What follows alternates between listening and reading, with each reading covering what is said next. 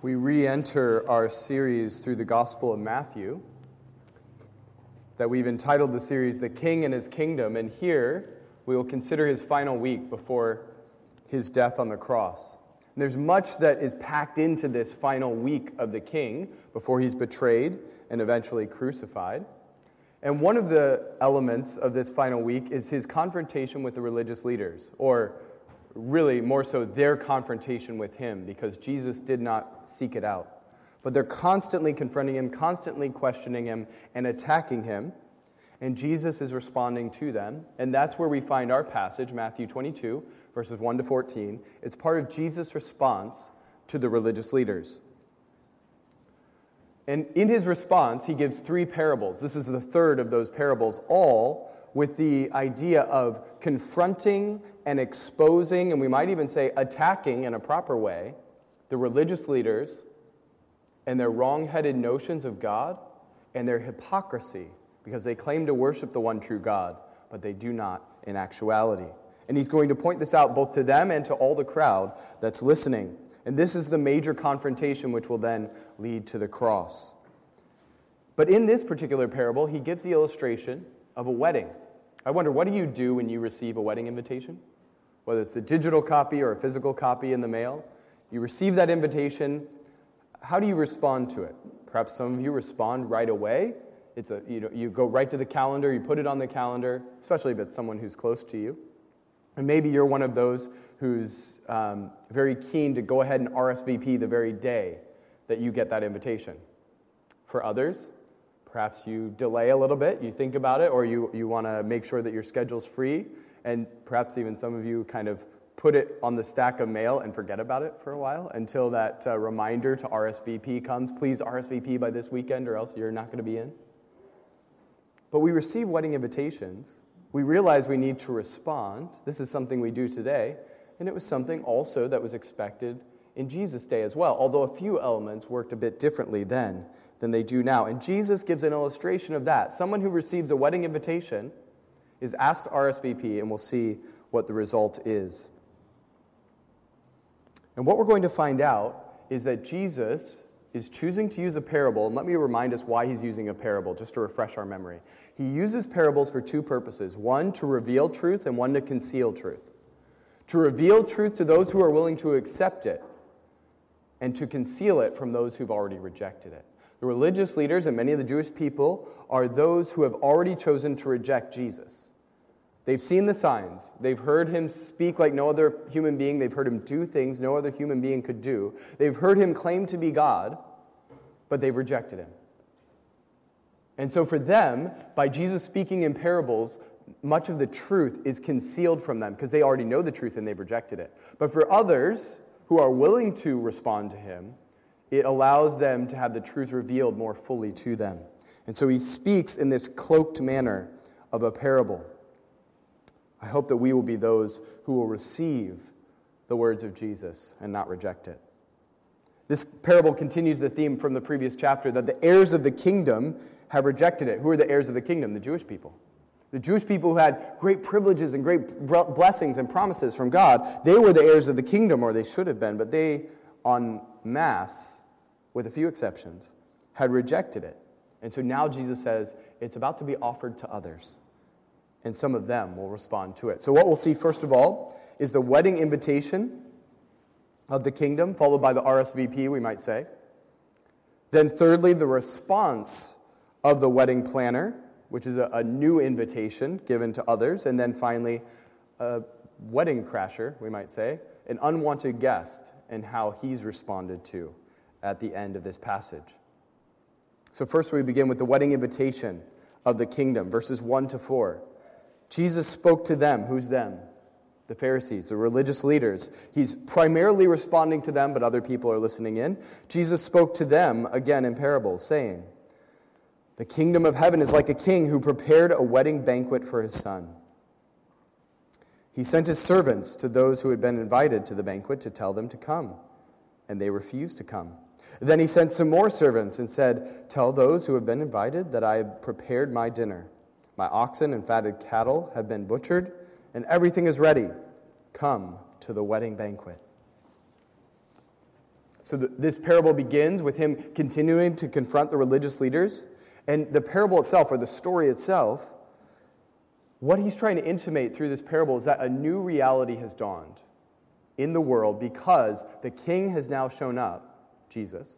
He is both king and Messiah. The kingdom is being pronounced. And you remember early in Jesus' ministry, he'll say things like, the kingdom is at hand, so get ready. John the Baptist said, the kingdom is about to dawn, so therefore repent and turn and get ready for it.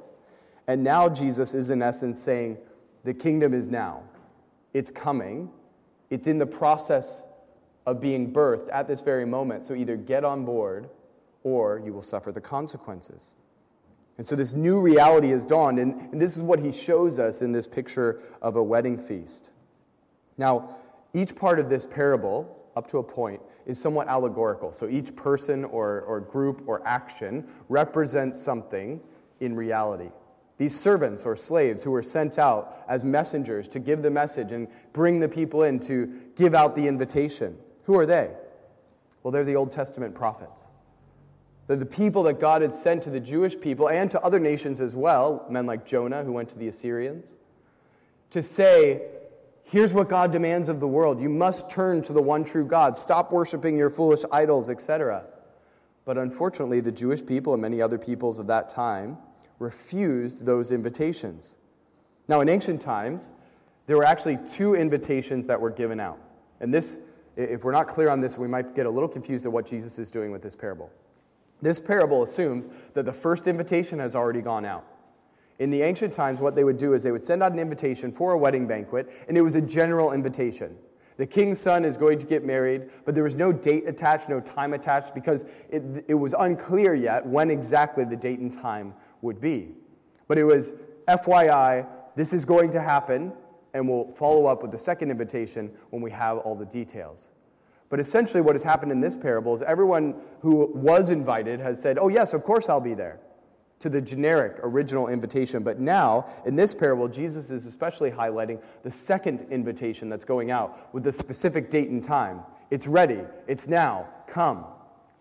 And that's what they're responding to. But we see that as they respond, what's interesting is the word here that stresses the fact that they're turning away. It says they sent some of the servants and invited them to the banquet to come, but they refused to come. That word refuse in the original language is not just a one-time no, I'm not coming, or I can't make it. This is a continual refusal, and that's important to understand.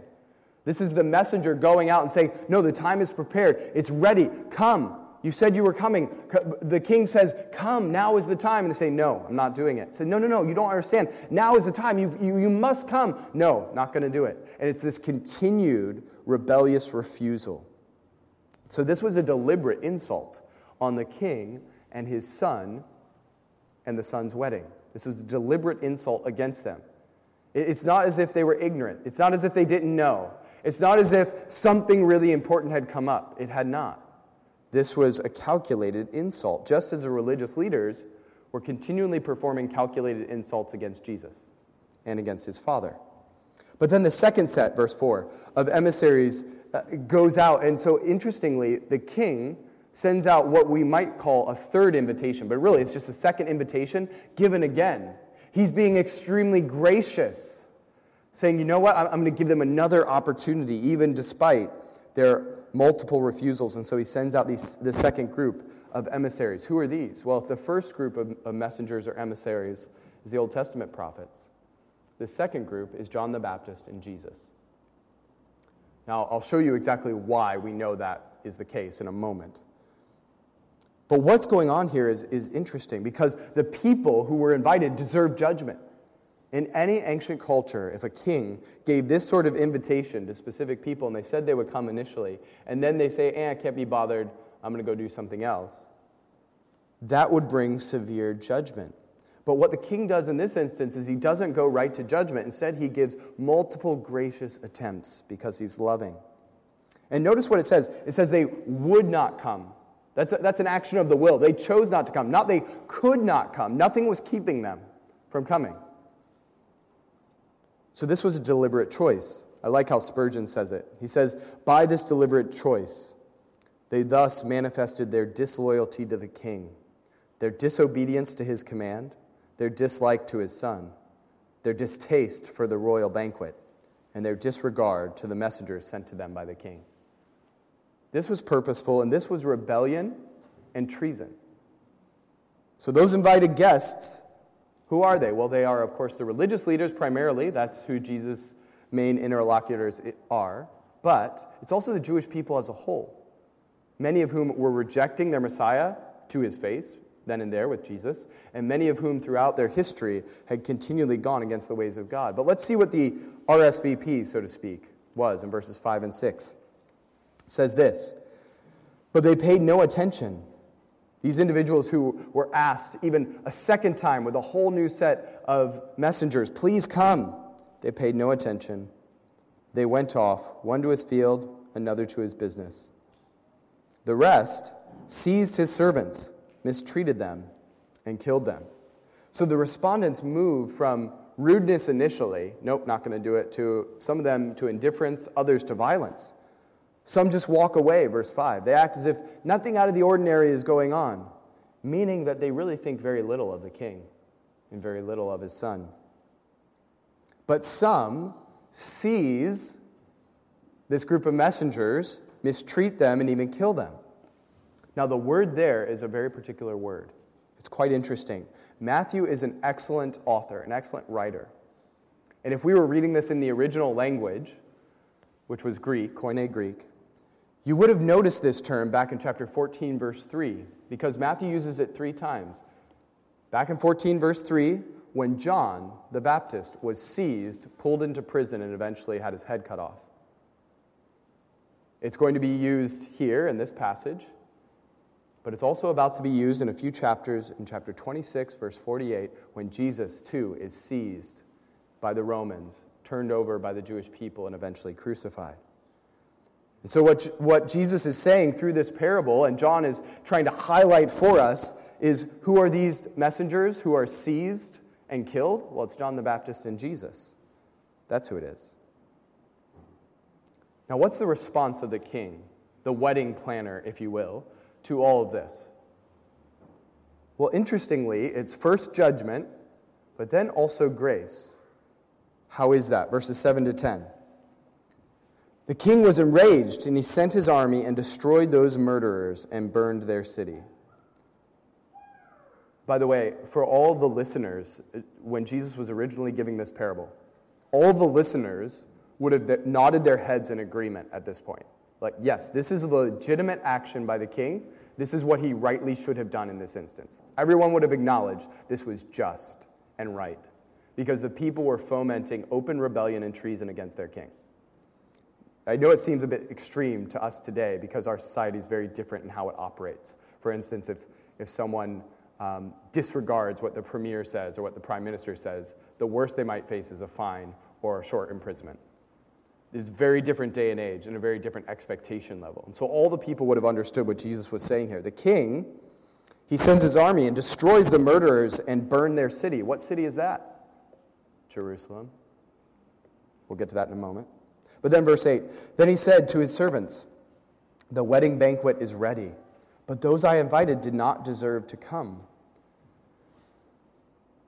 Verse 9, go to the street corners, invite to the banquet anyone you find.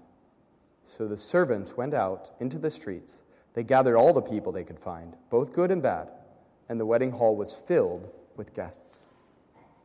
So the response of the wedding planner is, first of all, destruction or judgment on those who had refused in their treasonous and rebellious act, but also a significant graciousness and kindness and mercy in that he sends out his messengers. He is determined that his son is going to have a full banquet hall. And so he says, go and invite anyone and everyone.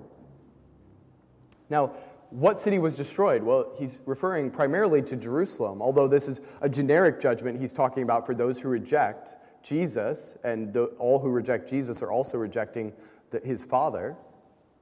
It's a generic judgment in one sense, but he's talking about a specific city. What city? Well, it's Jerusalem, and in 70 AD, about 40 years after this, the multiple pronouncements by Jesus that the city would be destroyed because of her rebellion against God were fulfilled when the Romans destroyed it. But that judgment was actually only a taste. It was only a precursor, a foreshadowing of a much greater judgment that the book of Revelation tells us about later, which will be enacted upon all those who refuse the invitation of God. What does he say in verse 8? He says that they are not worthy. Those individuals were not worthy. They rejected the king, and they rejected his son, and they were not worthy to be in the kingdom. And so verse 9, what does he do? He says, go to the street corners. Why the street corners? Well, two reasons. One, the city was destroyed, so you're not going to go to the main town square if the city is in ruins. But two, and this is more to the broader point, is the outskirts of the city where various streets would cross. That's the place where people are going to be. The people coming into the city, the people leaving the city, the people passing by the city. So go where the people are and tell them. It's what Jesus says in one of his last commands to his followers in Matthew 28:19. Go into all the world and preach the gospel to every creature. Get the message out far and wide. And God's servants still have that task of offering the good news of the kingdom of God, the good news of the gospel to all people. So we see both God's wrath and judgment against sin and the rebellion, but also his gracious inviting of both what he terms the good and the bad. Who are the good and the bad? I think it's a double meaning here. So follow me with this. Who are these good and bad folks that he invites to the wedding? Well, good and bad, first of all, I think is intended in Matthew's gospel in this sense. You remember the type of people that Jesus was accused of hanging out with or spending time with or inviting into the kingdom? It was the outcasts in societies, the people that the religious leaders looked down on. It was the tax collectors and the prostitutes and the sinners.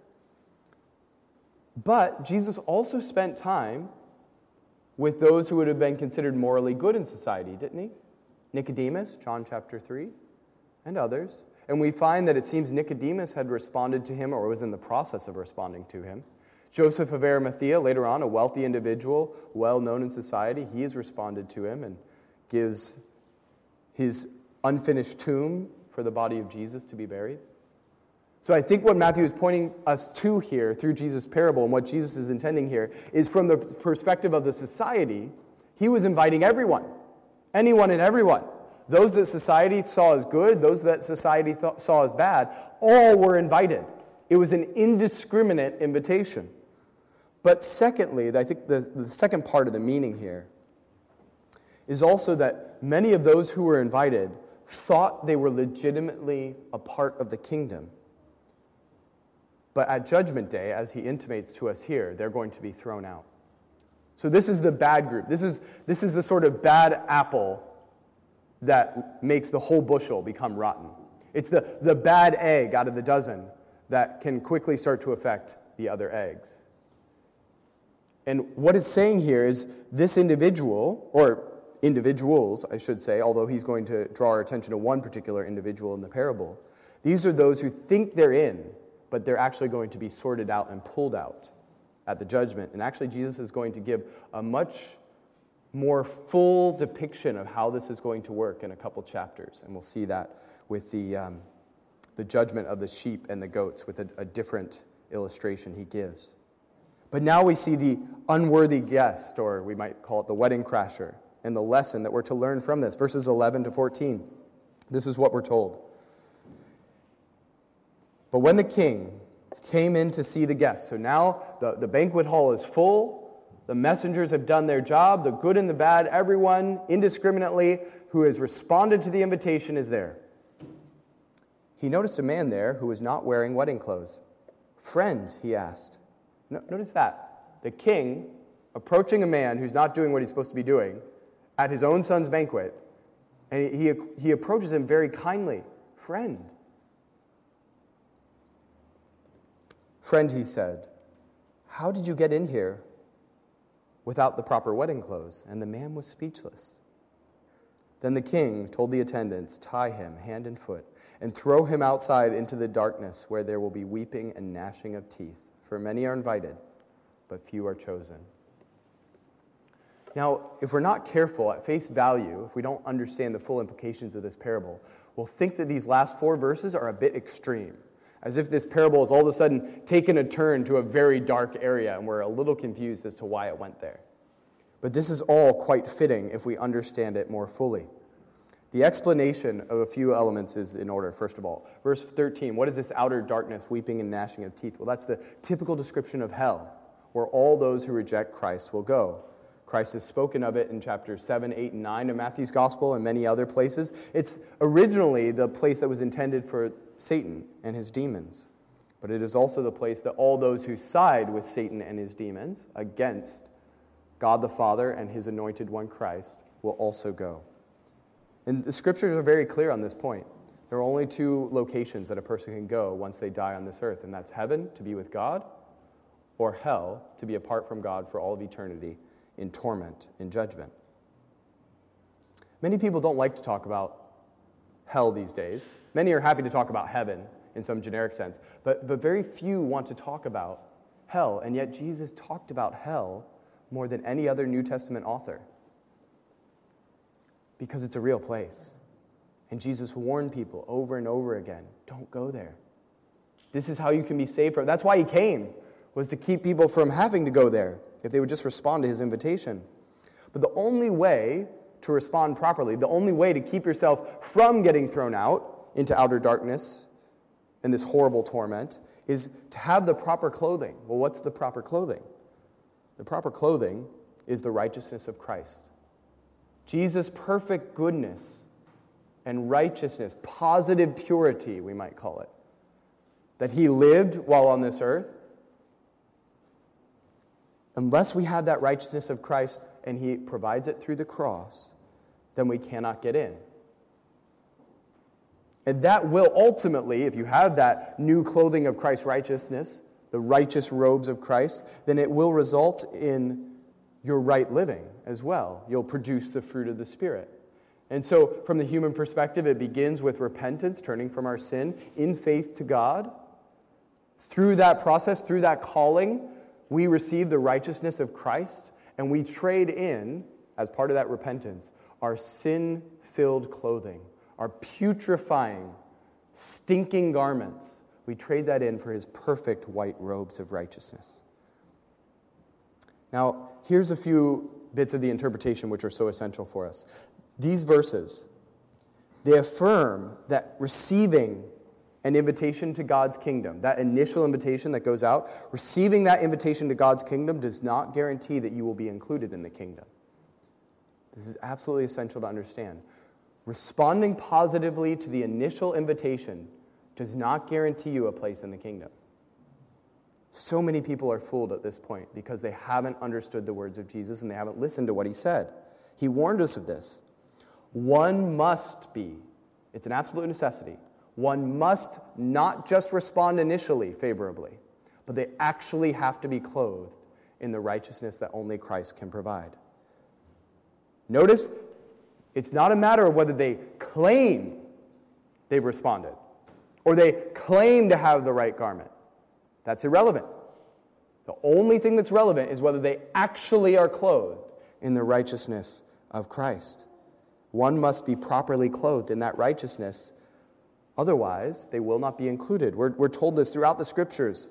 The book of Revelation speaks of this in chapter 3 and chapter 19. But we're also told it in the Old Testament. And so this is why what Jesus was saying and the religious leaders hearing it should have understood it, because it's spoken of in the Old Testament in places like Zechariah chapter 3, verses 3 to 5. Although everyone who hears the gospel has been invited, there's a general invitation. And although many claim to be in the kingdom, they claim to have responded to that initial invitation, only those who are actually clothed in that righteousness will be in the kingdom. Only those who are chosen will be present at the marriage supper. Now, this election, this choosing, we're told, doesn't depend on any previous status. This is something Jesus said earlier in Matthew's gospel. The people who will actually be in the kingdom are not those who might be in a particular kingdom here on this earth, because Jesus says very clearly, my kingdom doesn't work like the kingdoms of the world. It's not those who can buy their way in. That's irrelevant. Jesus doesn't respond to that. It's not those who have political clout and authority in society. Jesus doesn't care about that. Even Jesus' enemies acknowledged, you don't regard other human beings in the sense that you don't really care about their status in society. You don't care how society views them. You care about how God views them. And that was the point, of course. So Normal status in this society won't get you in. Now that's both good and bad news. Good news in the sense that everyone comes on a level playing field. Good news especially to those who don't have status in this society, so they can't lean on that. But it's also real bad news for those who are constantly leaning on their status to get them where they want to go. Because it's hard for them to give that up, just as it was hard for the rich young ruler to give up his riches. The banquet, though, was intended for what purpose? To honor the Son. But what does this man do who comes to the banquet? He has no intention of honoring the Son. He was willing to eat the good things that were set before him, but his heart had no love for the king, and his heart had no love for the king's son. Now, this is an important distinction to make. In theology, theologians make a distinction, which comes from many passages of Scripture, between what's called a general call and a special, sometimes called specific call, or an effectual call. All right, I'll use the term effectual call. A general call and an effectual call. There are two different types of call to respond to Christ. Or we might say two types of invitation to respond to Christ. The first is general. That's to go out to every human being. Jesus says, go preach the gospel to every human being. So that call can rightly be given to anyone, anytime, any place. Here's what Christ has done for you. Repent of your sin, turn to him. That is a true invitation, but it's just the initial invitation. If a person responds positively to that, it doesn't make them a Christian. There's a second type of call that also must be responded to, which is called the effectual call. To put it in a different way, it's a bit like this. The first call, the generic call, any of us can give out. We say, please come to Christ. Please respond to him. Please repent and turn. And that's what we should do if we're a Christian. We should share it with all other people. But the effectual call is different. It's not something you or I can do. It's not a call that we can actually give. It's not an invitation that we can extend. It's something that only the Holy Spirit of God can extend. This is the calling that God's Spirit works in the heart of an individual as they hear the general call, that you and I might be sharing the gospel with them. As they hear that, in some cases, at certain times, God chooses, according to his own good plans, to effectually call the heart and mind of that individual to him. Essentially, he opens up their heart and mind so that they can understand the gospel, so that they see it as wonderful, so that they want it, so that they see Christ as valuable and beautiful, and they respond to him in truth. He brings regeneration into their heart. He implants faith into their heart. He causes them to repent and turn to him. And what Jesus is saying here is that, yes, we need to give out the invitation to everyone, but only those who have what you might call the second invitation, this effectual calling. Only those who have been changed from the inside out and given the royal robes of Christ, which only the Holy Spirit can do. You and I can't manufacture it. It's no amount of emotion can bring it up. No amount of spiritual experience. None of that is relevant. Only something, the effectual calling of the Holy Spirit, is the only thing that will actually cause a person to be included in the kingdom on Judgment Day. That's what Jesus is saying. Many are called, few are chosen, or depending on the translation, many are invited, but few are chosen. And this is where many people get confused, because so many who claim to be Christians say, I responded to the initial invitation. That's wonderful, good, doesn't make you a Christian. Unless you have the righteousness of Christ, unless you are clothed in that garment, unless your sin-stained garments have actually been traded in for that and you are trusting in Christ and Christ alone, and he has worked a new spiritual life in you, which will always produce actual spiritual fruit, then responding to the initial invitation does you no good. Let's draw 6 quick applications or conclusions from this. First of all, verse 1. Remember what caused Jesus to utter this parable. What was it? It was the religious leaders, and they were trying to argue with him. Now, they didn't understand it in one sense. But what they were doing is they were arguing with the God that they claimed to worship. It is a fool's errand to argue with God. And we need to be reminded of that. Don't argue with Jesus. He's God. The only proper response is to say, yes, Lord, and do what he says. If you argue with God, you will always lose. and you always destroy yourself in the process. Secondly, verse 2, we're told that the basis of how we will be treated on Judgment Day, the judgment that will be meted out to us on Judgment Day, is in direct proportion to how we responded to the Son. What have you done with Jesus? How have you responded to Jesus? That's the basis upon which you will be judged one day. Not how religious you are, or what experiences you had, or what emotional religious experiences you had, or how much money you gave away to charity or religion, but what did you do with Jesus? Thirdly, in Revelation 19, 7-10, we see more about this wedding supper or wedding banquet. There it's called the wedding supper of the Lamb. Jesus being the Lamb of God who takes away the sin of the world, you will remember. But will you be present at that great celebration? Those who try to enter the kingdom without repentance, without receiving the royal righteous robes of Christ, will not be in. They will be cast out on the last day. They will be rejected and condemned to eternal punishment. That's a sobering reality, which means all of us should stop and really consider where we stand before God based on what He says is important. Fourthly, there's both an invitation here and a command, and this is so vital to understand. It is an invitation in the sense that we give out this message, we preach the gospel, we share it with our friends and family, we invite them, please respond to Jesus. From a human perspective, it's first and foremost an invitation. But from God's perspective, remember, He's the King. He's the Creator. He's the Sustainer. He's the Sovereign One who inhabits eternity. Therefore, it's a command. Come to the wedding banquet of the Son. Full stop. There's no option. There's no take it or leave it. It's not an invitation in that sense. Take it or leave it, no big deal either way. No, it's a command from your Creator. And since He has ultimate authority, everything He commands we must submit to or face the judgment, the repercussions. He commands, Paul tells us in the book of Acts, all men everywhere to repent and come to the knowledge of the truth through Jesus. That's a blanket command for all of humanity. And so on Judgment Day, they will be judged, every single human being, you, I, everyone will be judged on what we did with Jesus. Did we respond to Jesus? Do we have the righteous clothing of Jesus? And we can't say, well, we didn't know. We can't say, well, I was given the invitation, but I thought it was a take it or leave it. No, this is a command from your God. Repent, or judgment is coming. And that judgment will be just on Judgment Day. Because anyone who refuses the King's command is in rebellion against Him and is a traitor against Him. God commands our attendance and our participation.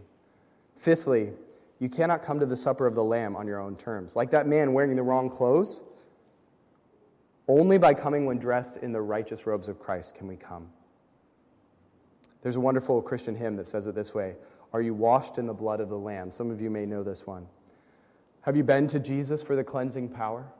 Are you washed in the blood of the Lamb? Are you fully trusting in His grace this hour? Are you washed in the blood of the Lamb? Are you washed in the blood, in the soul-cleansing blood of the Lamb? Are your garments spotless? Are they white as snow? Are you washed in the blood of the Lamb? It's a great question to ask. But interestingly, the second verse captures something else from this passage, which is anyone who actually is washed in the blood of the Lamb, who has those righteous garments, will live like it. Doesn't mean we're going to be perfect, but we will have the desire and we will seek to have the discipline to become more like Christ each and every day. We will be producing spiritual fruit. This verse says this, "Are you walking daily by the Savior's side? Are you washed in the blood of the Lamb? Do you rest each moment in the crucified? Are you washed in the blood of the Lamb?" This is a vital question to ask. Do we actually have those garments on? But there's also a second question that's implied from this parable, especially for those of us who call ourselves Christians in the church. The question is this: are you actually a Christian? And how do you know, if you say yes to that question, how do you know that you're actually a Christian? Because we've seen that not all who call themselves Christians are actually chosen. They're not all actually clothed in the righteousness of Christ. So how do you know? Because we remember if God's invitation to Israel, the Jewish people, ultimately resulted in many of them thinking they were in the kingdom, like the religious leaders, but Jesus is saying, no, you're going to be cast out on Judgment Day. So how do you know? Well, actually, John the Baptist gives us the exact answer. He says, first of all, repent. So that's how you get in initially. You repent and believe. You turn from your sin. You give up your garments. You take the clothing that Christ provides. You're trusting in Him completely. And then he says, then produce fruit, spiritual fruit, in keeping with your repentance. True repentance will always result in true spiritual fruit. A person truly becoming a Christian will always result, inevitably result, can't help but result, in them producing spiritual fruit. Now, it may not always be the amount of spiritual fruit they should be producing. It doesn't mean all of us are as godly as we should be. Nothing like that. We need to work in tandem with the Spirit. We need to discipline ourselves to godliness. We're told that. We're commanded that. But if you have been a Christian for some time, or you claim to have been a Christian for some time, and you have no spiritual fruit to speak of, then why on earth would you think that you've ever actually repented? That's part of the implication here as well. There's a requirement for right belief, right response to Christ, but also right living according to the kingdom demands. You have to live as if you're part of the kingdom. And conversely, if you're not living according to kingdom values and precepts and according to the way the king has organized reality and what he has commanded you to do, then why on earth would you think that you're a part of his kingdom? If you claim to be a Christian, are you truly living according to the standards of the kingdom that Christ preached? Don't deceive yourself. Because many do deceive themselves, Jesus tells us, and will be cast out. Are you bringing forth spiritual fruit in keeping with true repentance if you call yourself a Christian? The consequences for not doing so are dire and eternal. Let's pray. Father, this is a sobering parable. We acknowledge that. It's convicting.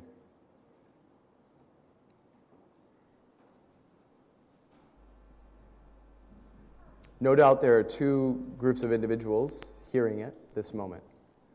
Those who know they are not a Christian, or you are causing them to realize that at this moment. And I ask for them that you would help them to respond to Jesus, to realize that that is how they will be judged on Judgment Day, as to what they did with Jesus. Help them to trade in their sin-filled robes for those that only Christ can provide. Help them to repent and turn to you alone. For those of us who call ourselves Christians, help us to take to heart the warning that not all who respond to that initial invitation are actually going to be in the kingdom. That is a scary prospect, we admit. But help us not to reject it out of hand or ignore it because it's uncomfortable. Rather, help us to really consider it. And to ask the question, am I producing the fruits of the kingdom? Because if I've been given the true spiritual life that only Christ can provide, I won't be able to help but be producing some spiritual fruit by his power. I pray that you would clearly convict those who have been deceiving themselves into thinking they're a Christian when they are not. And help them to turn to you and actually receive that effectual call. Change their hearts and minds. Call them to repentance. Give them new spiritual life and the righteous robes of Christ. We ask all these things in your name. Amen.